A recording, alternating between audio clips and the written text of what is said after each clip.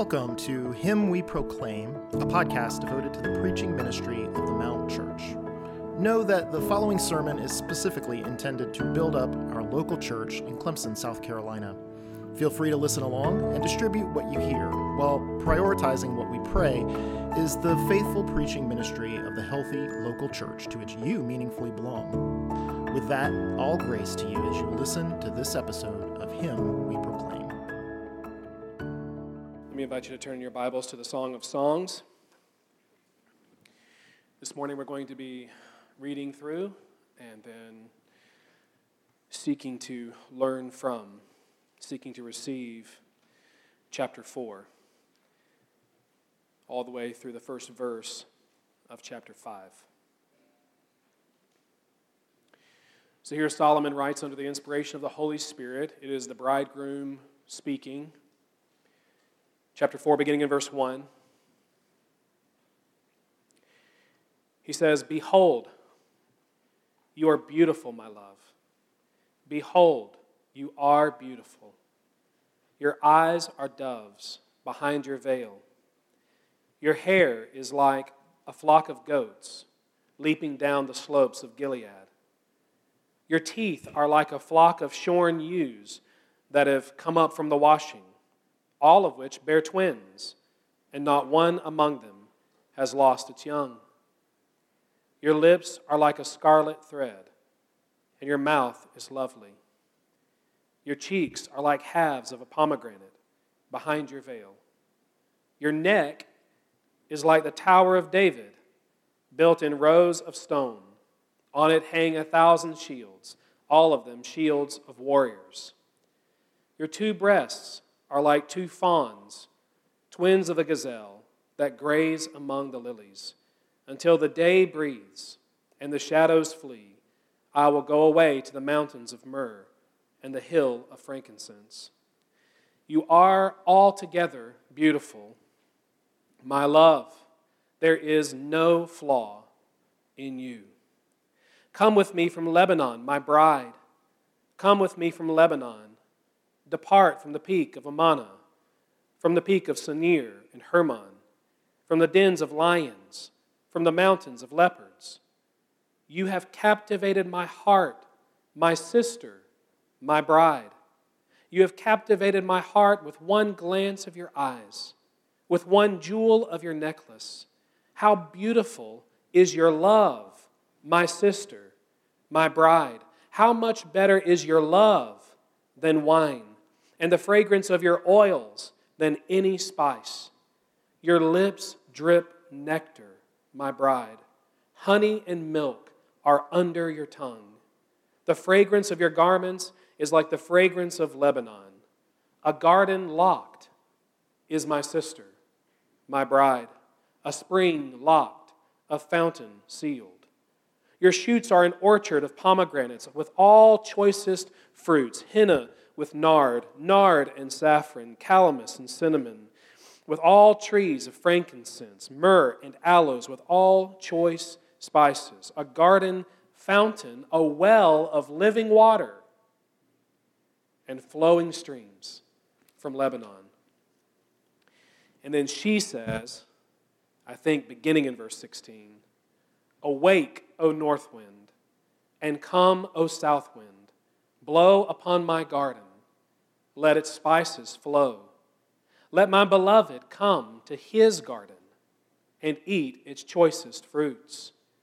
And then he says, "I came to my garden, my sister, my bride. I gathered my myrrh with my spice. I ate my honeycomb with my honey. I drank my wine with my milk." And then everybody said, "Eat, friends, drink, and be drunk with love." So, let's pray together.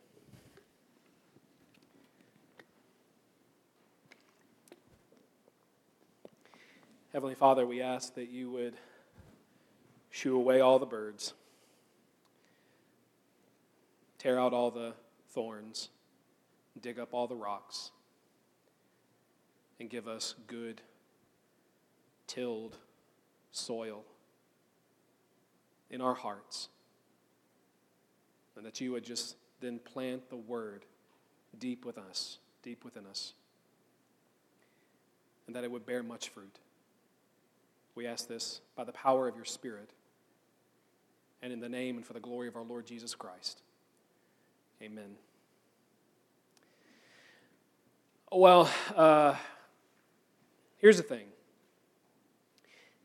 As you preach through the Bible, it is really incredible what God thinks good for us to know about. Like, for instance, the most blissful lovemaking imaginable. Even rapturous sex to the glory of God, which is our subject today. And as I prepared for it, I came across a man who does what he calls Mondays with a man. Every Monday he meets with men from church for a time of soul care, and he'll ask the married men, good question, do you love your wife? And then he'll follow it up by asking, do you like her? Do you like your wife? He's wanting them to have a love that's more than just commitment to commitment. Commitment for commitment's sake. He's wanting something more like commitment to enjoyment. And so he'll then press further into that particular point, having studied the Song of Songs, and he'll ask them this. He'll ask them, do you desire your wife? Do you desire your wife? And then he quotes a Puritan poet, yes, a Puritan poet, Edward Taylor, who described his desire for his wife as a golden ball of pure fire. So that's what he asks now when he sits down with these men, which is what I'm going to ask us now. Brother, does your love for your wife burn like a golden ball of pure fire? That is much of what God is after in your marriage. Can you believe it? That's why this word, Song of Songs, chapter 4, that's why it's given to exist. And married or not, then we need to hear it. The conversation has been held hostage and abused far too long by our culture, by our society, and our silence as Christ's people and or ignorance of the entire biblical canon is largely to blame for that. Beloved, sexual morality, I want you to hear, purity is not about seeing less. It's about seeing more. More, that is, of God's heart and God's mind as revealed in the Song of Songs and in this chapter especially. It's about seeing more. And as we head that way, there's an interpretive issue that we need to try to get as clear on as possible, okay? Who is the bridegroom? Maybe after chapters 1, 2, and 3, that's your question. Who is the bridegroom exactly? Option 1, the historical Solomon. Option 2, an ideal Solomon. Option 3, a greater than Solomon, with historical Solomon and his 1,000 wives, princesses, concubines, operating as the foil in the poem. And it seems the great majority of folks that I read go either with option 2 or option 3. It is either the ideal Solomon or the greater than Solomon, which leaves us with this. Solomon is not a character in the story at all. Rather, he's just the author of the story. And in either scenario, what he's authoring is a corrective to the sinful love life that he himself lived. So then, the Solomon that we met a week ago in chapter 3 is either the groom that the bride has been fawning over this whole time, this ideal Solomon, and they've just gotten married. They've just gotten married, and this is their wedding night, chapter 4, and then chapters 1 and 2 is all innocent pre-marriage longings, desires. Or the groom is a man who, by his exemplary love for his bride, is greater than Solomon in all of his glory. And they've been married recently, and this is yet another rendition of their wedding night. Okay? I'm torn.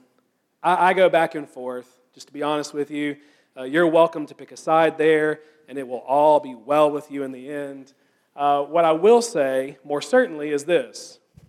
Regardless of side, everyone agrees this section, this chapter, is about sex to the glory of God. It's about that golden ball of pure fire in the marriage bed. So, here we go.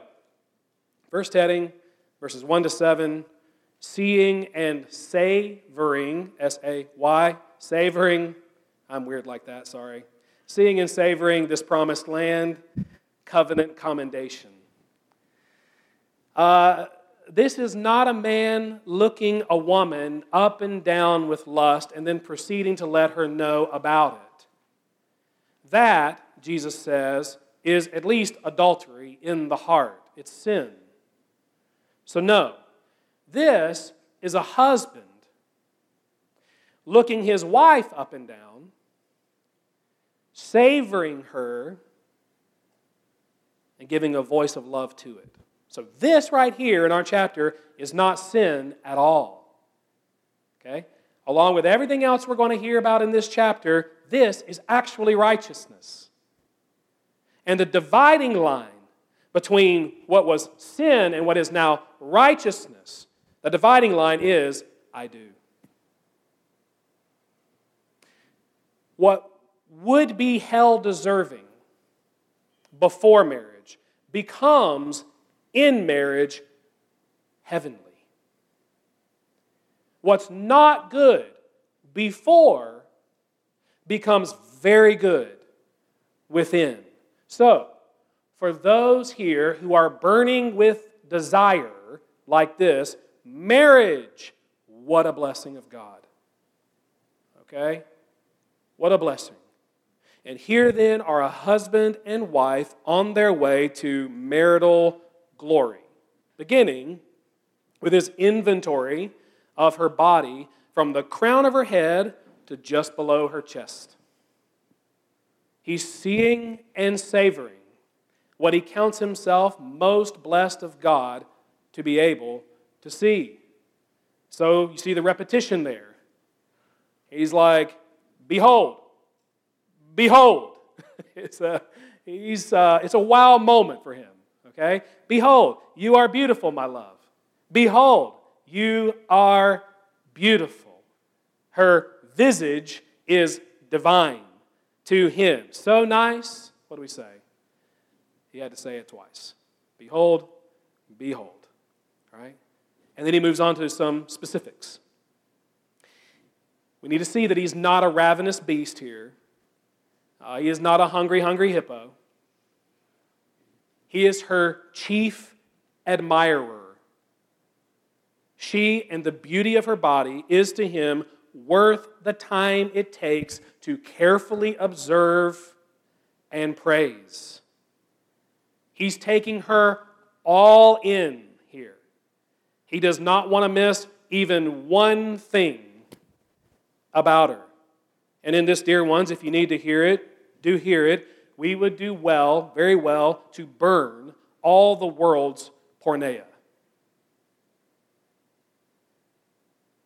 With all of its debased imagery and perverted notions of quote-unquote great sex, and in its place, do ourselves a favor and pick up some divine poetry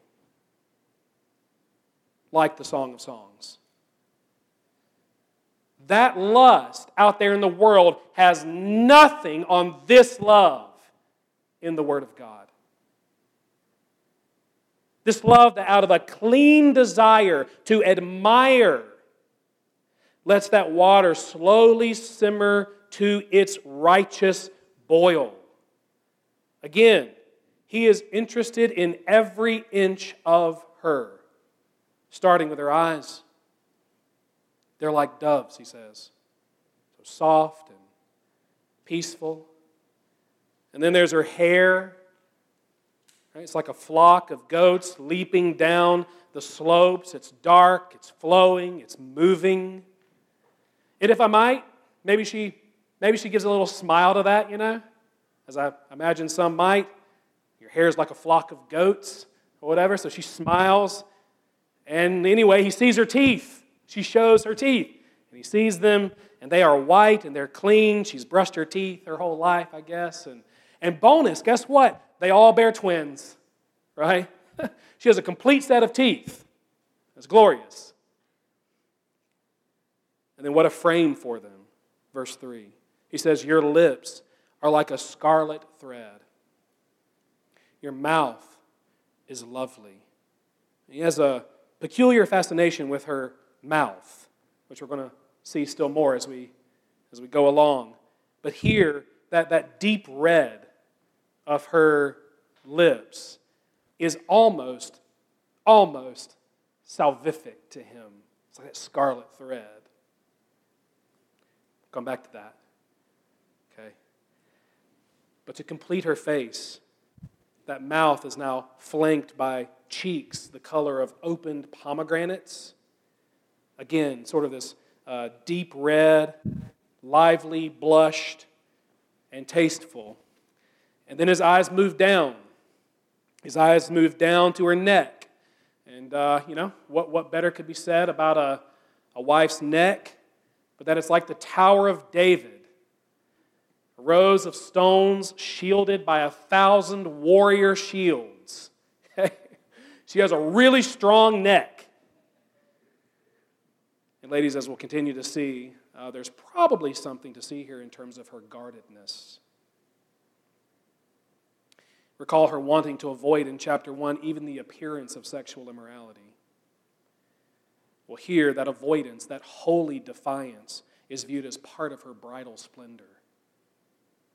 She's guarded herself for her husband. And he now has her and God's permission to scope even below that neckline.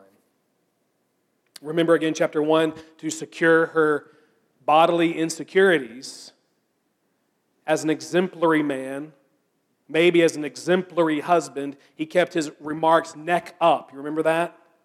It was face, neck.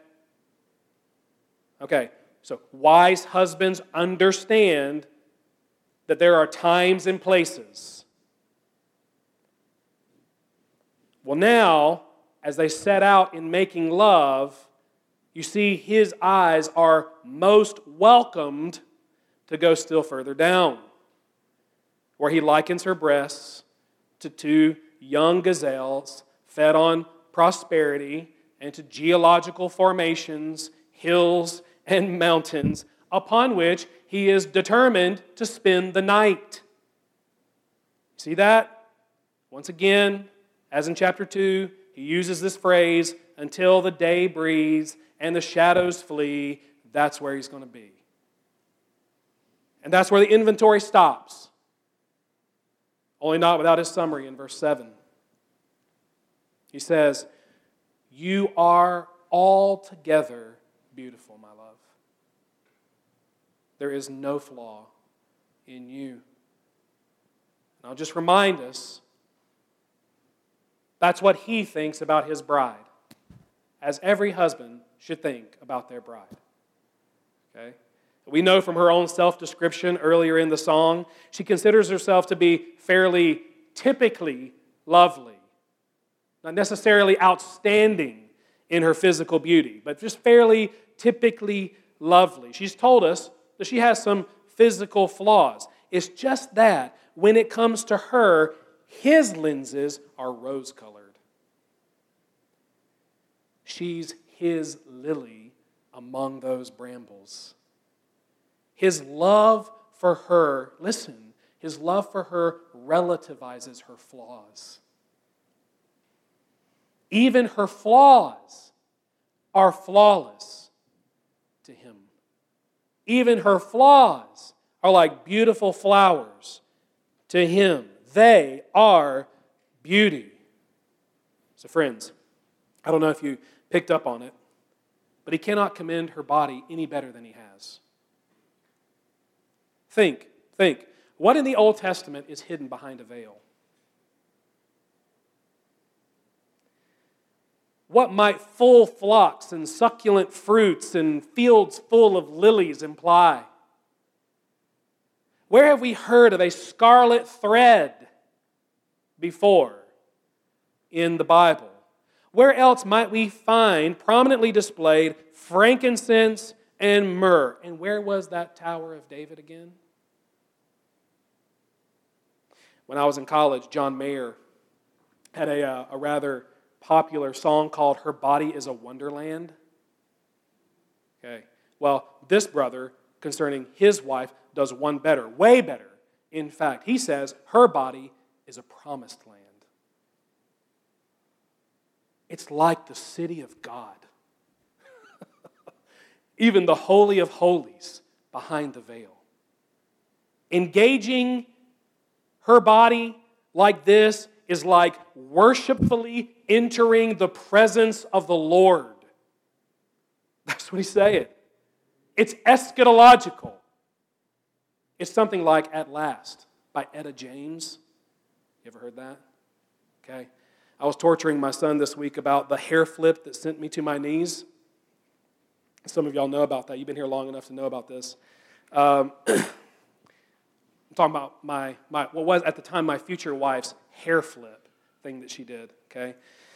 And I just told him, I said, it was like everything paused except your mom's hair.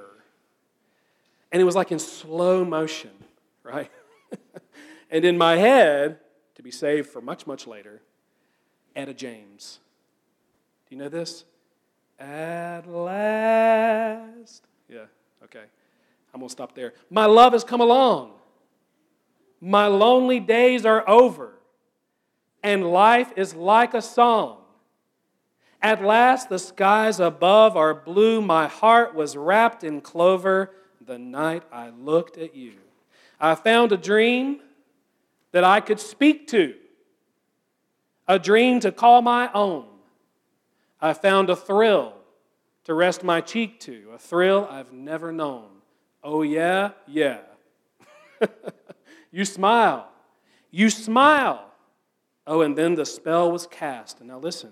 And here we are in heaven. For you are mine at last. Yeah. You see, you only thought you knew all you needed to know about sex. Well, good for us. There's more where that came from. Okay? So, next heading, verses 8 to 11. Enriching one's pulse for this promised land. Covenant captivation. And here's what I mean. What I hope becomes crystal clear, okay?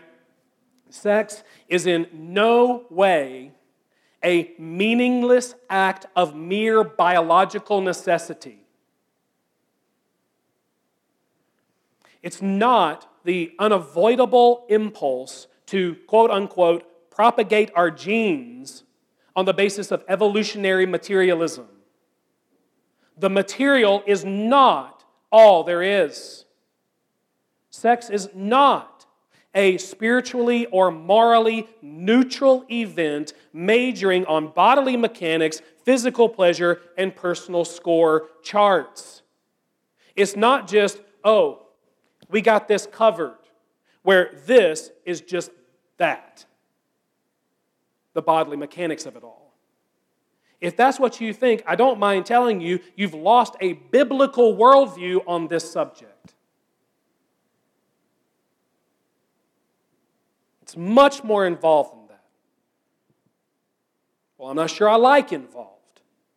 Well, I don't like to drink water, but it's good for me.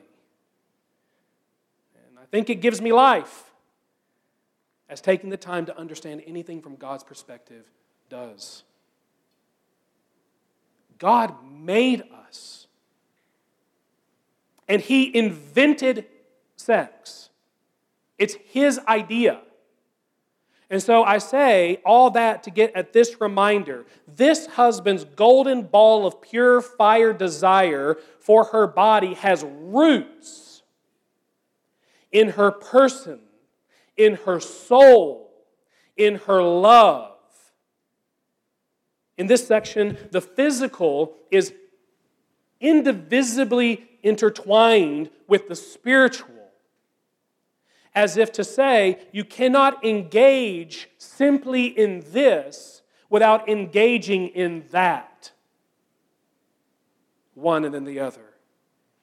It's like having surveyed the temple of her body, he takes a step back now to acknowledge her true and lasting beauty. He invites her to leave a heavily fortified place, verse 8, for the safest place, verse 9. You know what that safest place is? His heart for her.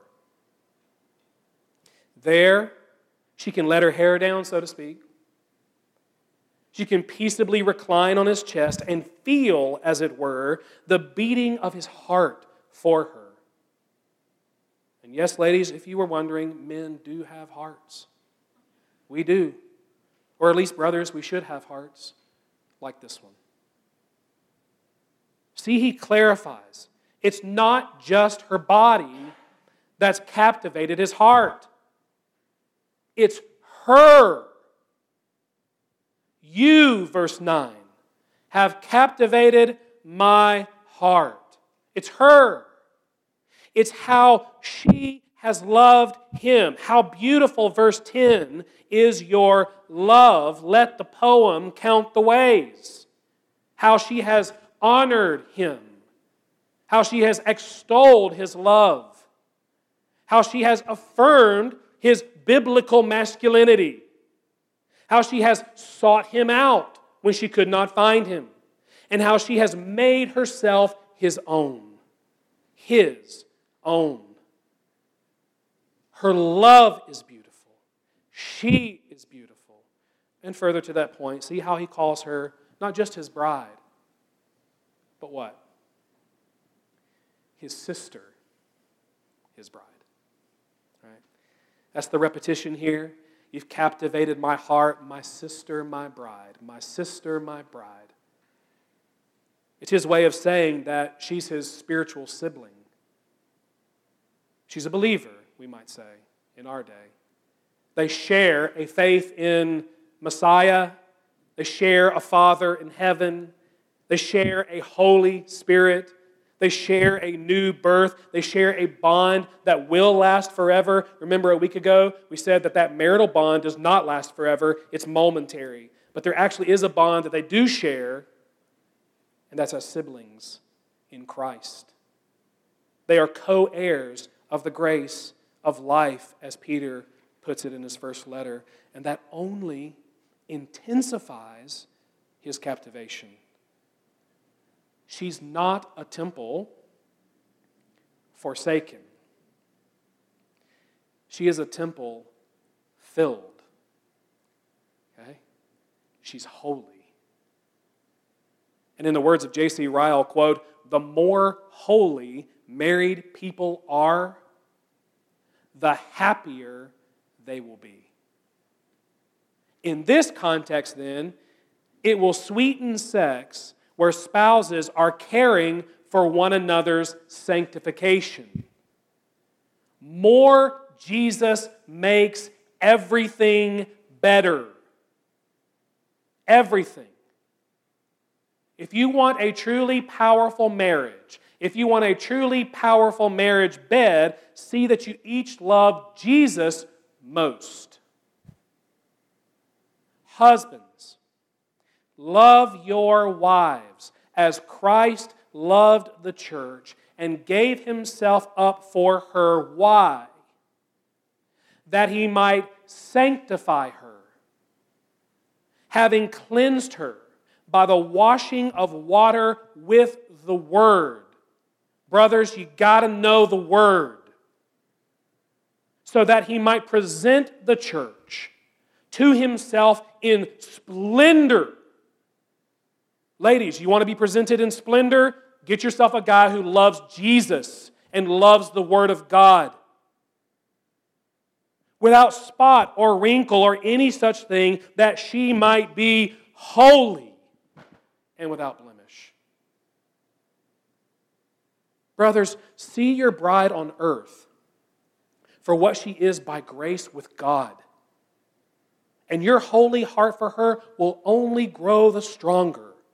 Your pulse for her will only be enriched. Understand, as this man, charm is deceptive. And beauty, no matter how beautiful, is fleeting. But a woman, a wife who fears the Lord, she's intoxicating. Her love is better than wine. She is majestically magnetic. See more than her physique. See her faith. Note not just her garden, but her graces. And ladies, do note how she who catches his eye like this, in our chapter, first captivated his heart like that. If you want a godly man who will love you body and soul, work it in reverse. Display your soul. Then, as a wife, your body. And about that, to be sure, as I said, her body is still very much in view here. He moves from her person to her eyes, her soul to her smell, her love to those lips, her charisma to her kisses, right? It's all intertwined.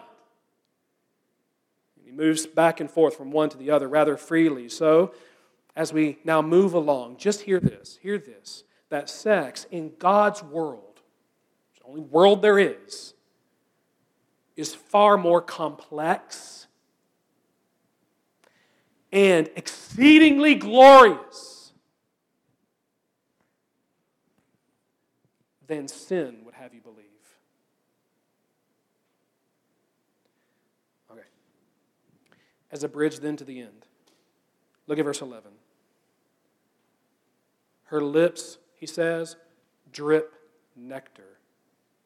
Her lips call to his, like a feeder to a hummingbird or something like that.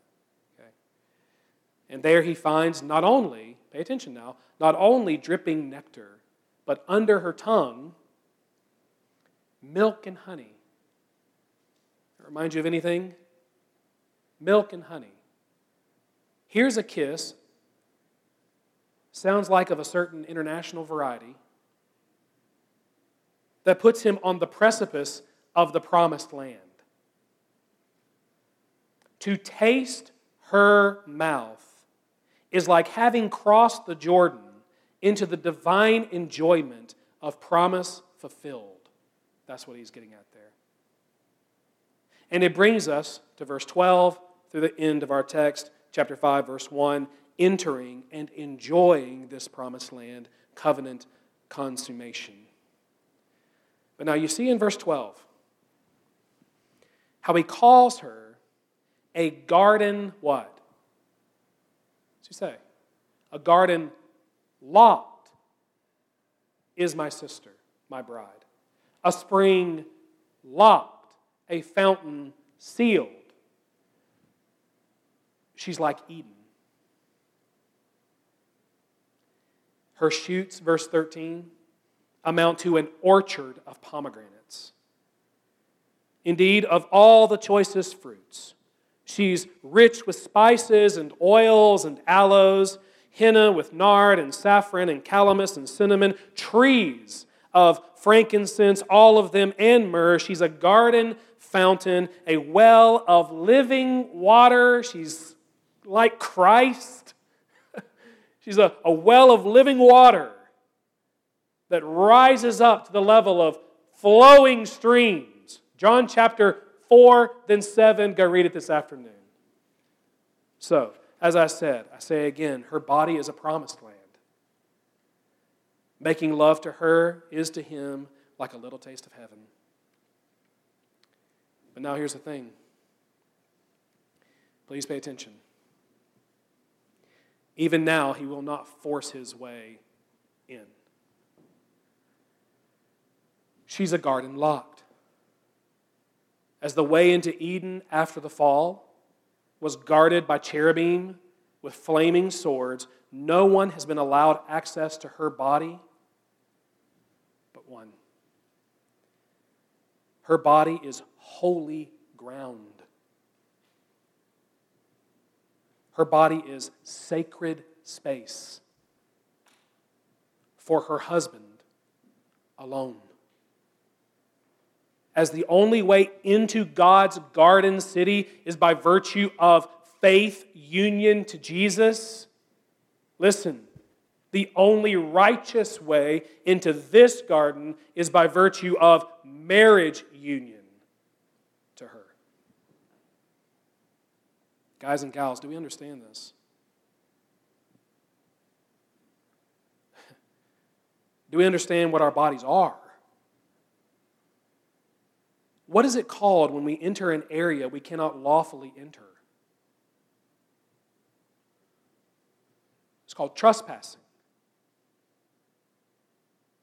Brothers, do not touch what does not belong to you.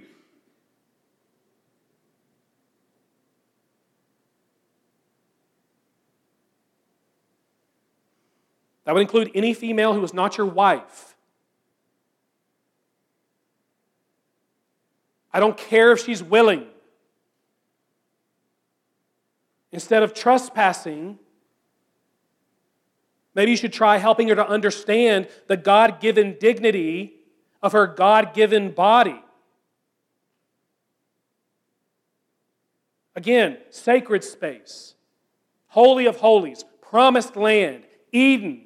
That's what he's saying in this chapter about his wife's body. And sisters, listen. Do not hand over the keys to your holy kingdom until some holy king seals that ring with vows. Be a garden on lockdown. Don't let anybody in until then. Make it so that your husband has a full garden. That the shoots are really orchards. That the fruits are all accounted for. That the water is living and flowing. Henna, yep. Cinnamon, check. Myrrh, it's there. You get the point, right? All that belongs to two people and perhaps a third. You, God, your husband. Period.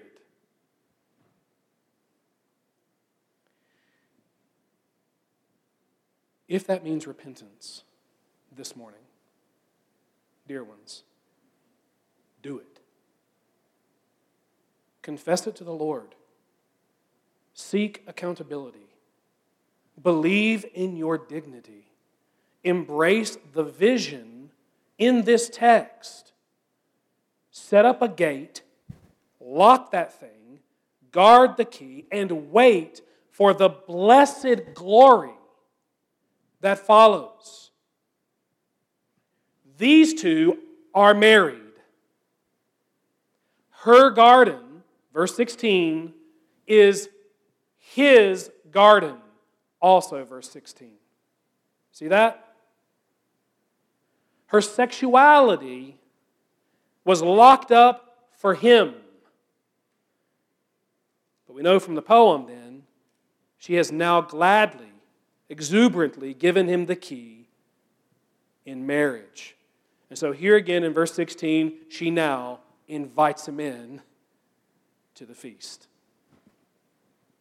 Now, your Bibles might not have her speaking until like the second half of verse 16. It's kind of strange because most scholars seem to attribute the whole verse to her. So that's what I'm going to do. Okay? It's she now who calls upon the north and the south winds to stir up the spices of her garden so that at her invitation, her husband is now swept away. He is swept up off his feet in a glorious gust of everything that makes her sexually intoxicating to him. Or, hear this, as one put it, It's almost like, in inviting his lovemaking, she's inviting him to experience something like, quote, walking with God in the garden in the cool of the day. Sex that's truly blessed, truly rapturous, truly even, as we've said, to the glory of God. Her invitation is almost a prayer that's answered, as one might expect, without hesitation. Let my beloved come to his garden and eat its choicest fruits. And then he responds, boom, like that, I came to my garden. My sister, my bride, I gathered my myrrh. Notice those possessive words there. I gathered my myrrh with my spice. I ate my honeycomb with my honey. I drank my wine with my milk. Okay, specifics are not given, but do they really need to be? Right? Suggestive, I think, is enough. He's in that heaven. And she is too. Note the last line there. Eat. It doesn't say guy, groom. It says eat friends, both of them. Drink and be drunk with love. The enjoyment of the marriage bed should not be a one-way affair. It should be consummative of the love shared between the two. And to that point, fun fact here. Gets a little nerdy, but okay. There are 234 lines in the Song of Songs. 234. Minus the 12 in chapter 4, verse 16. And chapter 5, verse 1. Take out those 12. There are 222 lines in the song. 111 prior to chapter 4, verse 16. And 111 after chapter 5, verse 1. In poetry, that means something. It means that the consummation of their marriage, their sexual union as husband and wife, is actually the climax. It is the highest point, the center of gravity, the very heart of the Song of Songs. This poem is about sex to the glory of God. So see then again those last words, chapter 5, verse 1. From the holy others. It's no longer, whoa there. It's, go there. It's not, don't stir up or awaken love until it pleases. It's awake, O north wind. Come, O south. It's no longer value fasting in this way, lest you fall headlong. It's eat, drink, be drunk with love. This is righteous, pure consumption, a taste of glory. As one put it, the message is simply this. You have God's permission to enjoy sex within your marriage. So, some thoughts here on our way to Jesus. Beloved, when it comes to sexual morality, and sex in particular, where are we getting our info? Where are we getting our imperatives? Where are we getting our imagery? Singles, listen. Your glory is not in sexual conquest, but in defense. It's not in perversions. It's in preservations. It's not in giving out to the many, but in storing up for the one.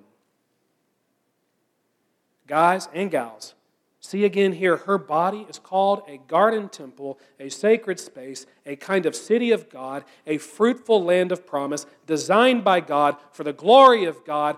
And what I want to say then is, use your body and treat that body with all of the holy dignity that that kind of imagery is meant to muster. God's blessing of the land is attached not to sin and trespasses, but to cross-bearing acts of obedience. Her virtue, combined with his virtue, that does not spoil their fun. It makes their bed rich. That's what it does. And all the richer. Husbands, is this how you think of your wife's body? Or is thinking and echoing the verbiage of our culture's gutter the very best we can do? Are we selfish, crude, forcible, lacking depth of affection and soul? Or do we think and speak of making love to her as a foretaste of heaven? Brothers, do you love her? Do you like her? Do you desire her? Keep it a golden ball of pure fire. Be regularly in the Song of Songs. That's what I'll say. Without missing its major chord. Okay? Our world says sex is nothing. Pure recreation. Meaningless. It's nothing. Only to turn around very hypocritically and act like it is everything. Right? It's a god. That's what the world says. The Word says, you know what? Sex is really something. But it's not at all everything. You see, you muck it up with earth, you'll make it a god that becomes a demon, unable to deliver on its promises. But you clear it up by God. You put it all in its proper place, its proper season, and it becomes an almost angelic way of pointing to someone and something who is even infinitely greater. In the end, the most God-glorifying sex on earth is just an anticipation of the satisfaction we're all going to enjoy when God makes all things new in Christ. You know that there's neither marriage nor sex in heaven. Why not? Because they're just prefigurements of an ultimate pleasure. As C.S. Lewis put it, such things are but, quote, the scent of a flower we have not fully found, the echo of a tune we have not fully heard, news from a country we have not yet visited. And once we see Jesus face to face, trust God, we will know a consummation that fulfills and surpasses every earthly pleasure. Listen, life, friends, consists not in marriage, nor in sex, but in knowing Jesus. Do you know Him? Do you know Him who had no beauty that we should desire Him? Who yet being altogether beautiful in the eyes of God, who yet being morally flawless, died on the cross not only to bear our condemning flaws, but to cover us completely in His utterly justifying beauty. Do you know Him? Are you united to Him by faith? That is the only way into the garden. That is the only way into heaven. Well, Brian, from what you've said, I don't even know if that'll do. I'm so messed up. So was the woman of Samaria. Talk about a garden trampled. But what vile men had used up and forsaken, what they wanted to use for their own ends for a time, but not till death do us part. And though she had her own part in it, Jesus still wanted her and them as his own forever. Friend, he is the Savior of sinners. Oh man, he is the well of living water. There's no one like him. So, however you've messed it up, whether you ever marry or not, have a marriage bed or not, the Song of Songs testifies to a love of loves that's always available to you. If you have not yet, please put your hope in Christ today, even now. And dear ones, as you have put your hope in Christ, the final call is just this. It's not to see less of Jesus, but more. So many seem to want to just kind of ride out this thing called the Christian life. Don't do it. Don't do it. See more and more of him until you see him in all of his glory, as Etta James would say, at last. Let's pray together. Lord, we love you so much. We thank you for how you have loved us. And we do pray now that you would, again, take this word, plant it deep within us. Let it bear much fruit in our lives. In Jesus' name we ask it.